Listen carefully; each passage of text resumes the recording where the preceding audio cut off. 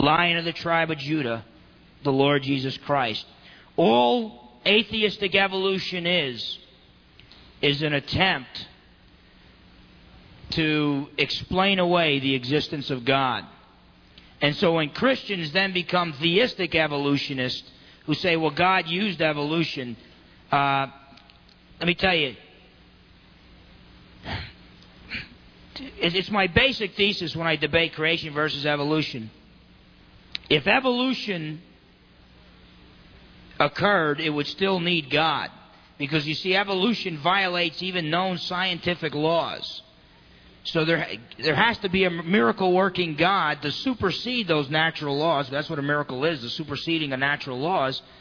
So if evolution occurred, you still need God to supersede those natural laws, such as something coming from nothing, life coming from non-life, multi-celled animals coming from single-celled animals, animals with backbones coming from animals without backbones. You know, right on down the line, the relationship between birds and reptiles, and finally men coming from apes. Every one of those violates the law of biogenesis. Life coming from non-life violates the spontaneous generation. It violates the law of biogenesis as well. The cell theory is violated. So basically, if evolution is true, it would still need God. But if God exists, then if God exists, then basically, if he used evolution, he covered his tracks, because the evidence is just not there. And so basically, there is no real evidence for evolution. And these two doctrines, Christians should not compromise whatsoever on the doctrine of the Trinity, that there is only one God who eternally exists as three equal persons, Father, Son, and Holy Spirit.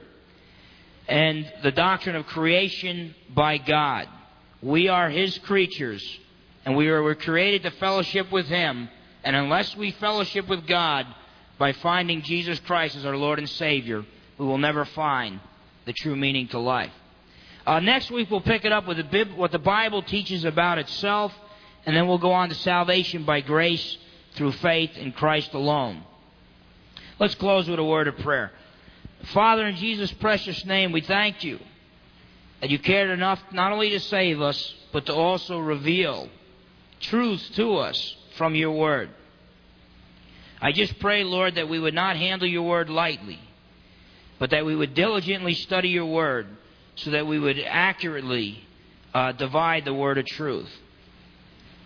Lord, I pray that if there's any person here that has never asked your Son Jesus to be their Savior, that they would repeat these words after me. And for the rest of us who already believe, I pray that we also would mouth these words, just to recommit our lives to your Son Jesus. Lord, I know that I am a sinner, and that I cannot save myself. But I know that your Son Jesus became a man and died on the cross for my sins. He took my punishment for me. I now ask Jesus to save me and to forgive me and to become the Lord of my life. In Jesus' name, amen. By the way, probably to the rear of the building, the elders are going to be back there. If you need prayer after church, we're going to be praying for some people after church. Just swing back there and see us. God bless you.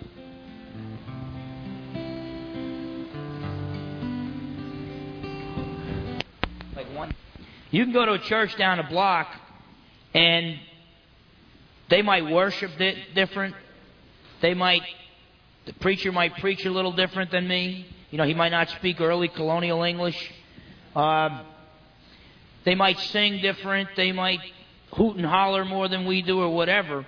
But if it's a Bible-believing church, they're in agreement with us on these basic Christian beliefs. They worship the same King, the Lord Jesus Christ, our great God and Savior. And so these basic Christian beliefs are very important. These are the foundational beliefs that define us as Christians. Extremely important beliefs. And today I want to talk about the Bible. Now, if you look on your handouts, there's 4 key words when we study about what the Bible teaches about the Bible. Now, unfortunately, we don't have time today to give evidence for the Bible as God's Word.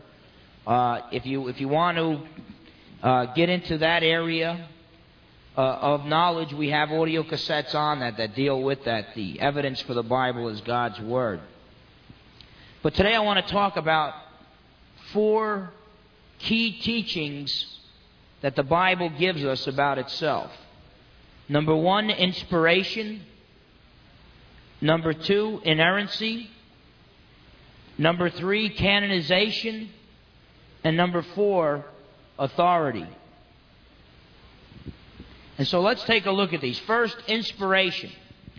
All inspiration means is that God guided or inspired human authors to record His Word without error. God didn't dictate it to them so they just sat there and wrote down what He said, but He inspired them. He moved them within their hearts, within their being. In Paul's writings, Paul's personality comes out. Paul's a little more abrupt than the Apostle John. John's a lot more gentle in his writing. Their personalities came out, but the fact remains, even though their personalities were there and it came from their heart, it was God inspiring them to record His Word without error. That's what inspiration means. Take a look at 2 Timothy chapter 3 and verses 16 and 17. 2 Timothy chapter 3, verses 16 and 17. The Apostle Paul is writing to a young preacher named Timothy that Paul himself had schooled. And Paul says this: all Scripture is inspired by God and profitable for teaching, for reproof, for correction, for training in righteousness, that the man of God may be adequate, equipped for every good work. This is telling us right here, that's Scripture, the word there in the Greek is graphe. Over and over again, what it means is the kind of the sacred writings of God. But it says all Scripture is inspired by God. Inspired by God is theopneustos in the Greek. It literally means God breathed. Okay? It's like if I say something, it's like I'm breathing my words out. It's the word of Phil Fernandes. I'm breathing it out right through my lips. Okay? But the Bible is God breathing His words out to us. That's what inspiration means. God guiding and inspiring human authors to record His Word without error. Now it tells us because the Bible is the Word of God, it is profitable for teaching. That's why I'm not here with the Bremerton Sun. Every once in a while, maybe I'll quote from the Bremerton Sun just to show you how far off base the world has gotten. But I'm not preaching from the Bremerton Sun. I'm not preaching from Sigmund Freud. I'm not preaching from Socrates, Plato, or Aristotle. We're preaching from the Word of God because it is profitable for teaching, for reproof, for correction. If you're doing something and the Word of God says, thou shalt not do it, you need to be corrected by the Word of God. And for training in righteousness. It tells us that the man of God may be adequate, equipped for every good work. You don't need the Bible plus Sigmund Freud to live a wholesome life. The Bible has all that is needed to make us adequate and equipped for every good work. So we don't need the Bible plus Sigmund Freud or the Bible plus Rogers or whatever psychologist is out there. Take a look at 2 Peter. Still talking about inspiration. 2 Peter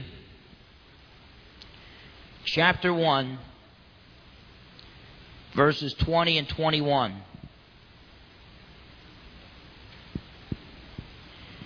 And that reads, but know this first of all, that no prophecy of Scripture is a matter of one's own interpretation. For no prophecy was ever made by an act of human will, but men, moved by the Holy Spirit, spoke from God. Now it tells us here, the Apostle Peter tells us, that no prophecy of Scripture is a matter of one's own interpretation. What he's saying is, you can read the writings of Plato and the writings of Aristotle, and now those are a human's interpretation of reality. He looks at reality, looks at the physical world that we live in. He speculates, is there life after death, that type of thing. And it's a way a man interprets, a way a man reads reality. Well, Peter is telling us, when you read the Bible, you're not reading the Greek philosophers. You're not reading the views of Plato. You're not reading the views of Aristotle. You're not reading the mere interpretations, the mere opinions of men. You're reading the truth, the Word of God. And so he makes it very clear, it's just not a matter of one's own interpretation, but it is an act of human will. Men, moved by the Holy Spirit, spoke from God. God moved within their being and inspired them, guided them to record His truths without error. When man speaks, it's just man's opinion. It could be right, it could be wrong. Most of the time it's probably wrong. But when God speaks, He speaks truth, period. God cannot be mistaken. So that's inspiration. God guiding human authors to record His Word without error. Now, inerrancy focuses on the without error, the last two words of inspiration. Inerrancy is the teaching that the Bible is completely without error. The Bible is totally true, totally pure. The Bible is infallible, if you will. Take a look at Proverbs chapter 30.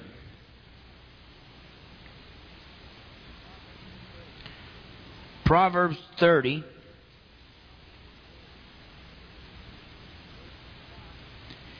And verses 5 and 6.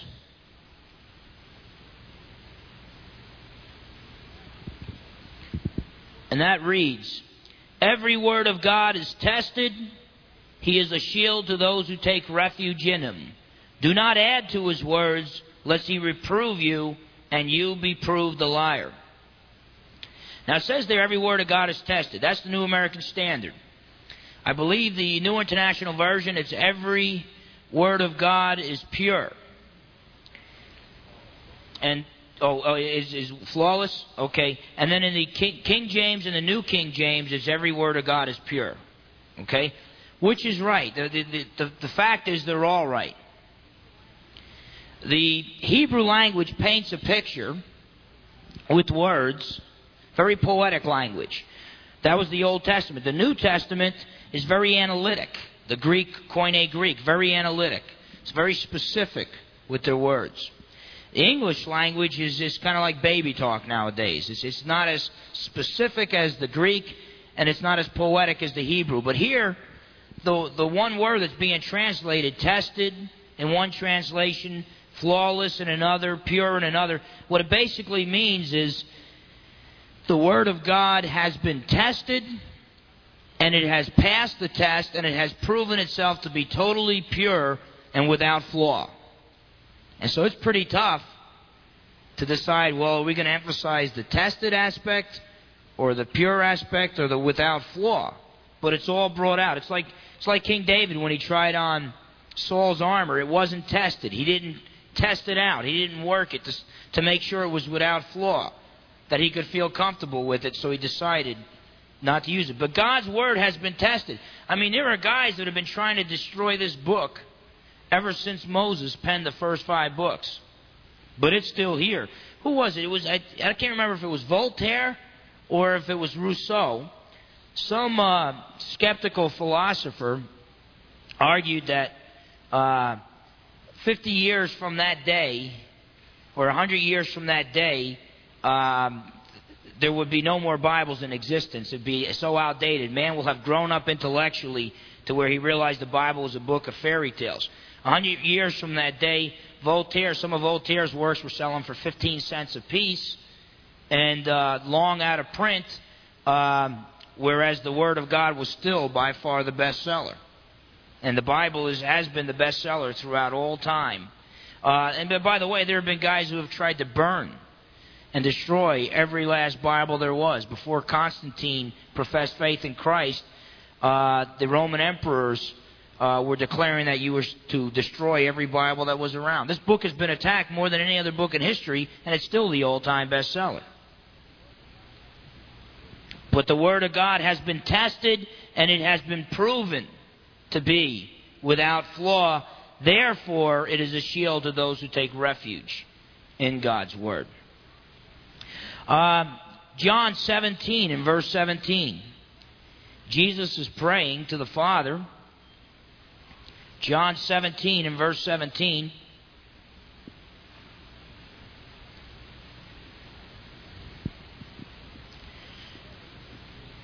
In Christ's prayer, he says this: sanctify them, his apostles, sanctify them in the truth. Thy word is truth. And what he's saying is, whatever word God speaks, it is truth. God cannot lie. He is truth. And we've already shown that the Bible, the Scriptures, are the Word of God. And now Jesus says the Word of God is truth. Now we don't have time to turn there, but in John chapter 10, verse 35, Jesus says that the Scriptures cannot be broken. What he's talking about is God has said it, it is true. The argument is over.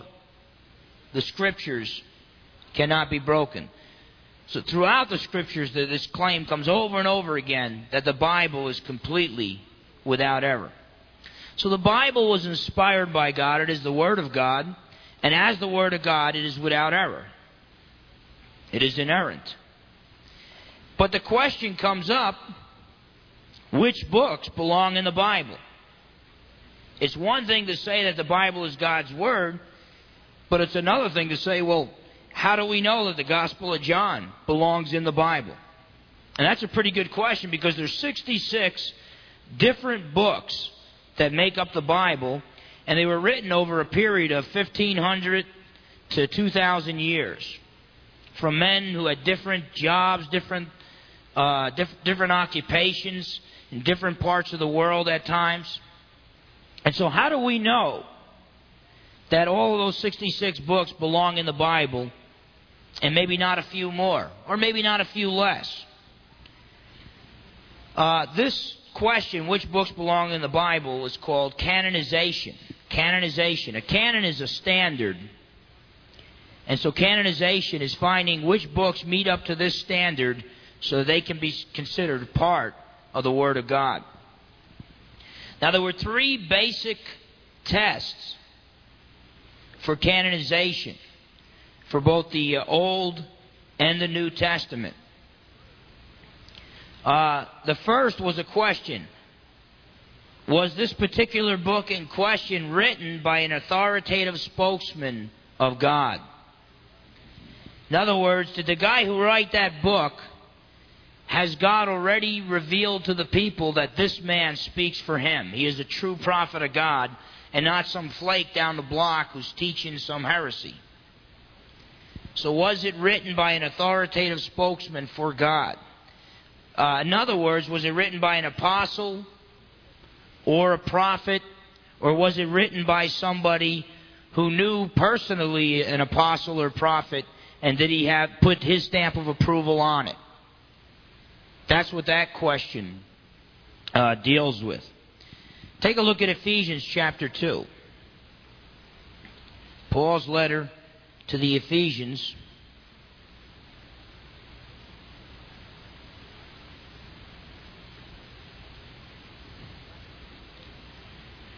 Chapter 2, verses 19 and 20. Paul says this: so then you are no longer strangers and aliens, but you are fellow citizens with the saints, and are of God's household, having been built upon the foundation of the apostles and prophets, Christ Jesus himself being the cornerstone. Paul's talking about the church, and he says that the church has been built upon the foundation that was laid by the apostles and the prophets. Basically, what he's saying is that God has spoken through the apostles, those who were sent forth. An apostle is one sent forth with a message with the authority of the one who sent them. It's a military term. The illustration I often give there is if a private tells a 3-star general it's time to attack, the 3-star general is going to tell him to get lost. But if a 4-star general sends the private in his name with an order from the 4-star general to command the 3-star general to attack, that 3-star general is going to listen to the private. It's the same way with the apostles. The apostles were sent forth by Jesus with his authority. And that's what an apostle is. A prophet is a true spokesman for God who proclaims the Word of God. And Paul is saying that the church was built upon the foundation of the apostles and the prophets. In other words, the church is built upon the teachings of the true representatives of God. Take a look at John chapter 14, verse 26. John 14 and verse 26. Now, Jesus taught these guys for 3.5 years. There was an awful lot of teaching that went on during those 3.5 years when Christ was with the apostles.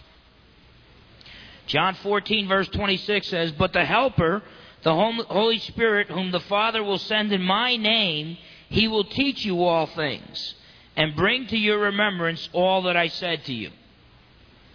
And we could say, well, what if the apostles remembered incorrectly something that Jesus said and wrote it down? Jesus said the Holy Spirit would guide them into all the truth, John 16:13, and he would bring to their remembrance, this passage that we looked at here, bring to their remembrance all that he said to them, so that when they recorded his teachings, they would record them without error. Take a look at John 15, verses 26 and 27. "When the Helper," that's the Holy Spirit, "when the Helper comes, whom I will send to you from the Father, that is the Spirit of truth, who proceeds from the Father, he will bear witness of me. And you, the apostles, will bear witness also, because you have been with me from the beginning." We are witnesses of Jesus to the lost. We are witnesses of Jesus to the unsaved, but not to the same degree and not with the same authority that the apostles had. Because the apostles, unlike us, were with Jesus from the beginning. He started his ministry when he was baptized by John the Baptist. And the Holy Spirit came upon him like a dove, and a voice from heaven said, "This is my beloved Son, in whom I am well pleased." That's when he started his public ministry. Well, it was a bunch of guys hanging out with John the Baptist, listening to his teachings. He was their rabbi. And John said, "Hey, don't follow me anymore. Follow him. He's the Messiah. Behold the Lamb of God who takes away the sins of the world." And so they left John the Baptist and they started following Jesus. Well, most of these guys were the first apostles. Okay? They were with Jesus from the beginning. The Holy Spirit promised to Jesus promised that the Holy Spirit would bring to their remembrance all that Jesus taught them. He would guide them into the truth.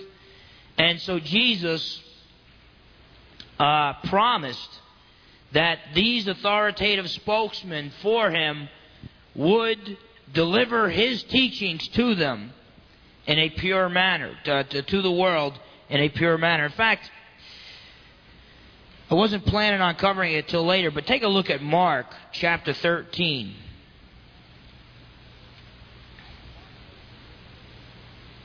Mark 13 and verse 31. Jesus says something here real simple, but yet it's real profound.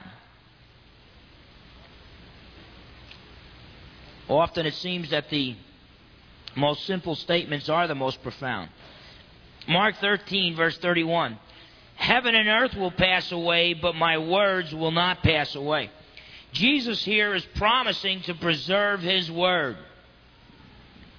Heaven and earth someday are going to be destroyed, and then Jesus is going to have to create a new heavens and a new earth. However, the words of Jesus are going to be preserved. How is He going to preserve them? He already told us in John 14 and 15. With His authoritative witnesses, those who were with Him from the beginning, the apostles, through the power of the Holy Spirit, He's going to guide them into all the truth, bring to their remembrance what Jesus taught them, and then they were going to record His teachings on paper so that from generation to generation, the words of the Lord Jesus Christ, the carpenter from Nazareth, the one who claimed to be God in the flesh, His words would be preserved so that 2,000 years later, a half Italian, half Portuguese from New Jersey can get behind a pulpit and still teach the words of the Lord Jesus Christ, our great God and Savior. So that from pulpits throughout this country and throughout the world, the teachings of Jesus Christ would be preserved, and so that the world would not be left without a witness. And so Jesus promised to preserve His Word, and He did it through the apostles. Look at 2 Peter chapter 3. 2 Peter chapter 3.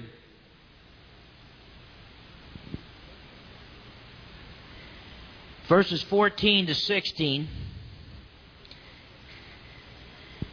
Peter says this: Therefore, beloved, since you look for these things, be diligent to be found by Him in peace, spotless and blameless, and regard the patience of our Lord to be salvation, just as our beloved brother Paul, according to the wisdom given him, wrote to you, as also in all his letters, speaking in them of these things, in which are some things hard to understand, which the untaught and unstable distort, as they do also the rest of the Scriptures, to their own destruction.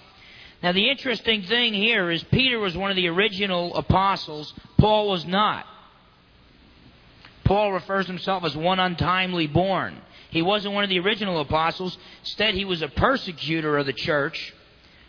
And then after Jesus' ascension to heaven, Paul got saved when Jesus appeared to him on the Damascus Road. And then Jesus appeared to Paul several other times. So Paul said, I didn't get my gospel from the original apostles. I got it directly from Jesus.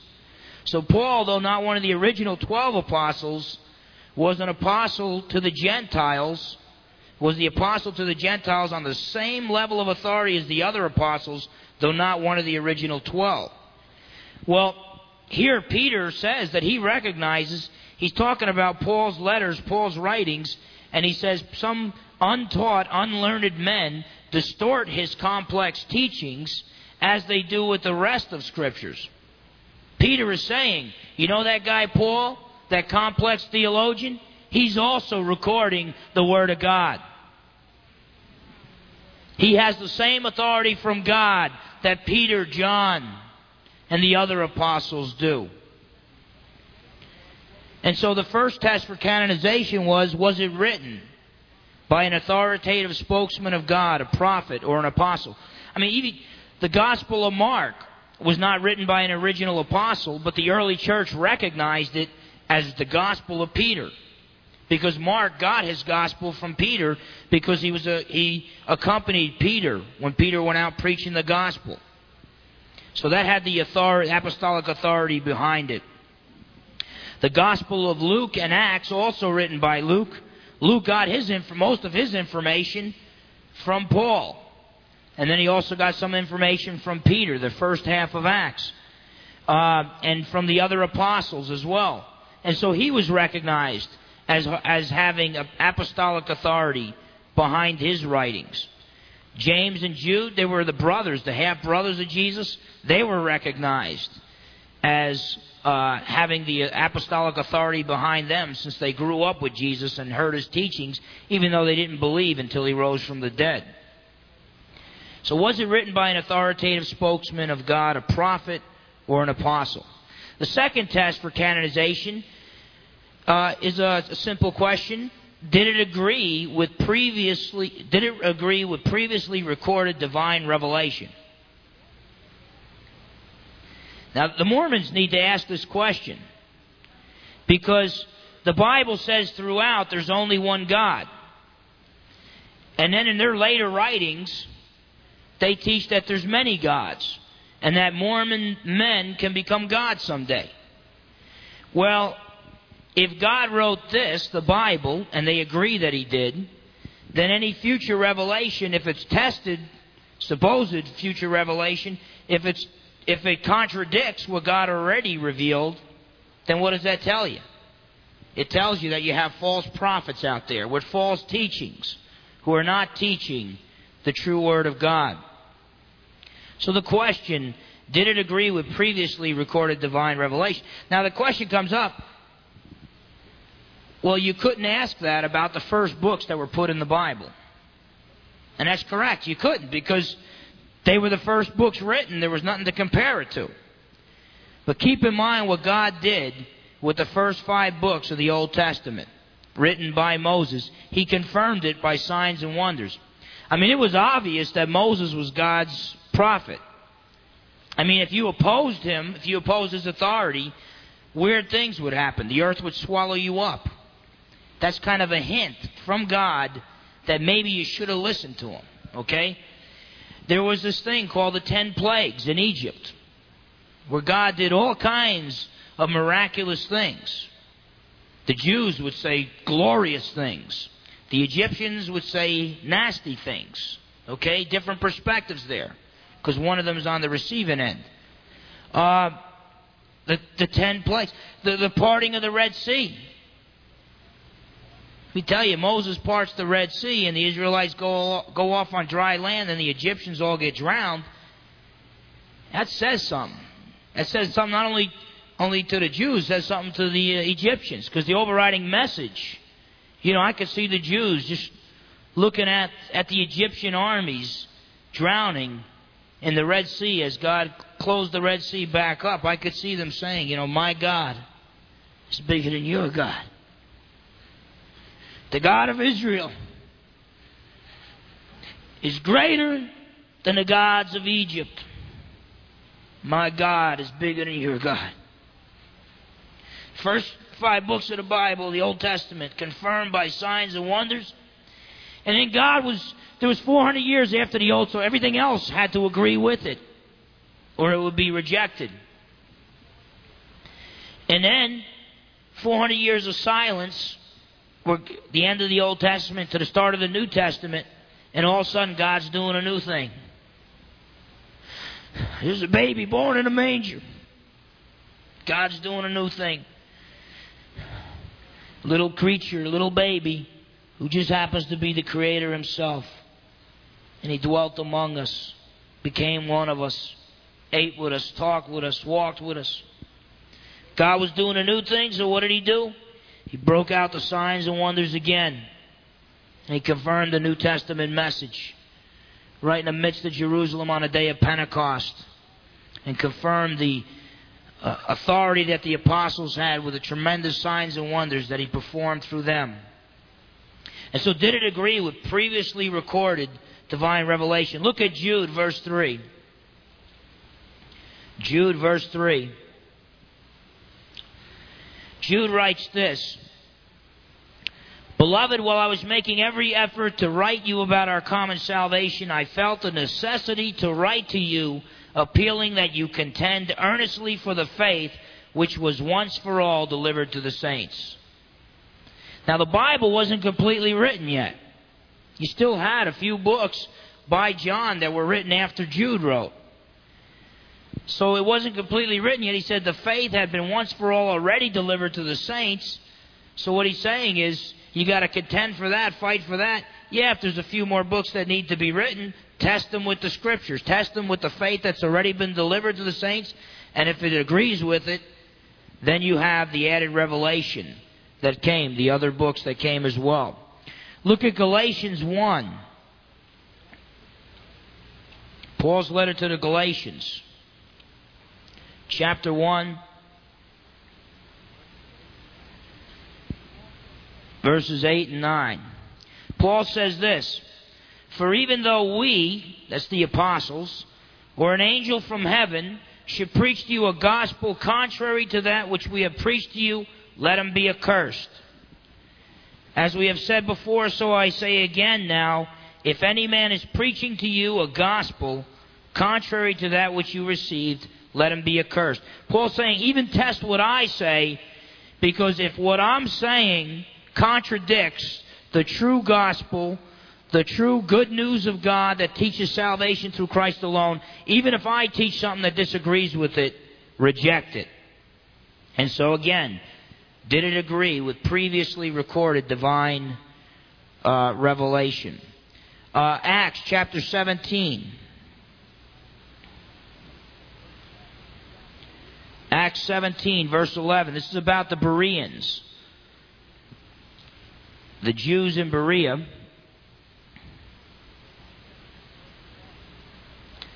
Acts 17, verse 11.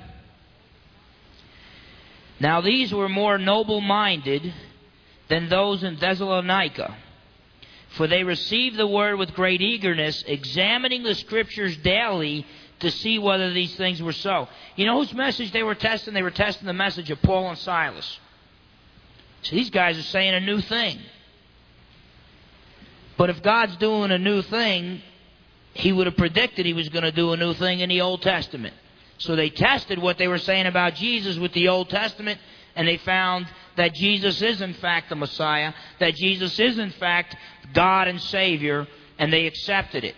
But you see here, they were making sure that what Paul and Silas spoke, what Paul wrote, they were making sure that it agreed with previously recorded divine revelation. And then 2 Corinthians chapter 12. 2 Corinthians chapter 12. Paul's talking, and in verse 12, remember, I stated the first 5 books of the Old Testament were confirmed by signs and wonders. Everything else had to agree with it. But the New Testament also was confirmed with signs and wonders. Paul talks about that. 2 Corinthians 12, verse 12, "The signs of a true apostle were performed among you with all perseverance by signs and wonders and miracles." And so Paul is saying, you guys know I'm telling the truth because I have performed in your midst the signs of a true apostle, signs and wonders from God. So the first 2 tests for canonization are questions. Was it written by an authoritative spokesman of God, a prophet, or an apostle? And did it agree with previously recorded divine revelation? Now the third test was whether or not it was widely accepted by the redeemed. In the Old Testament, the Israelites, and the New Testament, the church. And basically they utilized the first 2 tests to decide whether or not they accepted it. So it kind of flows from the first 2 principles. Now we already said that Jesus promised to preserve His Word, and He preserved it through the apostles themselves. But the Scriptures teach us that we should not add to or take from God's Word. Revelation 22, we don't have time to turn there, 22 verses 18 and 19. John tells us there, now Revelation is the last book of the Bible. Revelation 22 is the last chapter in the last book of the Bible. It specifically applies to the book of Revelation, but you can apply it to the whole Bible as well. I think God in His sovereignty provided for this to occur. But He said that don't add to God's Word, or God will add the punishments of that book to you. And don't take from God's Word, or God will take from His blessings from you. And so we should not add to or take from God's Word. Now we know that God's revelation is not continuing because our faith is founded on what? The teachings of infallible popes? No. Our faith is founded on what? The living prophets of the Mormon Church? No. Our faith is founded on the apostles and the prophets. And the apostolic age is over. And so now if some guy gets up on Channel 20 or if some guy gets up behind a pulpit like Phil Fernandes, whatever he says, you test it with the foundation of the church, the testimony left to us by the apostles and the prophets. So that's canonization. And now what I want us to do is just look at two verses that will discuss the issue of authority. Authority. We said that the Bible was inspired by God, that is, it is inerrant, without error. We talked about which books belong in the Bible, canonization. And now we need to talk about the Bible. God's Word is the ultimate authority. And the decisions that we make, everything must be tested with God's Word. Look at Psalm 1. Psalm 1, verses 1 and 2. How blessed is the man who does not walk in the counsel of the wicked, nor stand in the path of sinners, nor sit in the seat of scoffers. But his delight is in the law of the Lord, and in his law he meditates day and night. The law of the Lord, or the law, is reference to the Old Testament Scriptures. It's reference to the Word of God. The man who is blessed of God is the man who meditates. His mind dwells on God's Word day and night, and his delight comes from the law of the Lord rather than from the counsel of the wicked. And one more passage, Proverbs chapter 3 and verses 5 to 7. Proverbs 3, verses 5 to 7.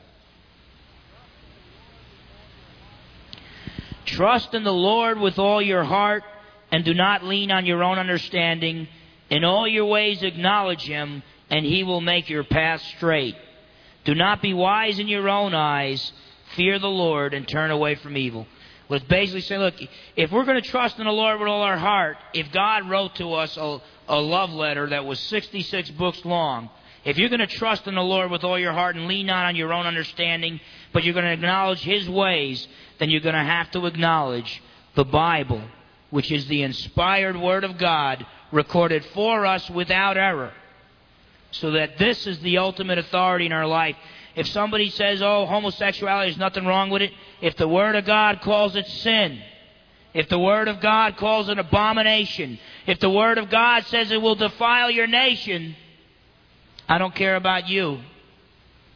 But the issue is settled because God has spoken.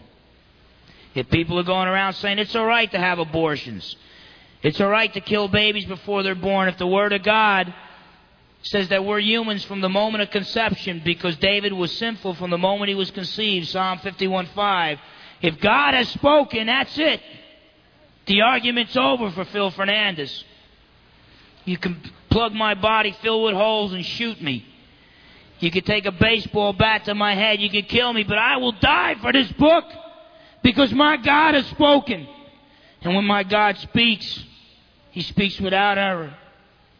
And He guides me into green pasture. And He gives me joy and peace in the midst of a world of turmoil. Let's close with a word of prayer.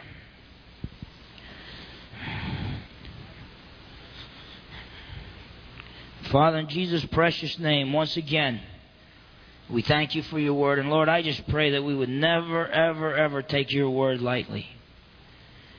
I pray, Lord, that as a pastor of this church, that You would constantly remind me over and over again that my job primarily is to get my face and keep my face in Your book, to study Your Word day and night, to hear from You, to hear Your voice in a much louder way than the voices from this world, to know Your truths rather than the falsehoods that the world tries to cram down our throats.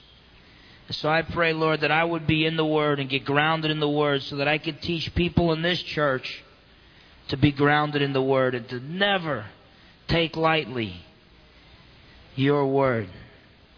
For You are an awesome, all-powerful God, and Your Word is truth. And Lord, I pray for the people in our church that You would make them not only students of the Word, but teachers of the Word, who not only teach just the people in this church, but they would go out and teach their neighbors about Jesus, and teach their friends and their co-workers and their relatives. And so I pray, Lord, that Trinity Bible Fellowship would be a church that would never ever downplay your word, but would proclaim your word with every breath of life that we have.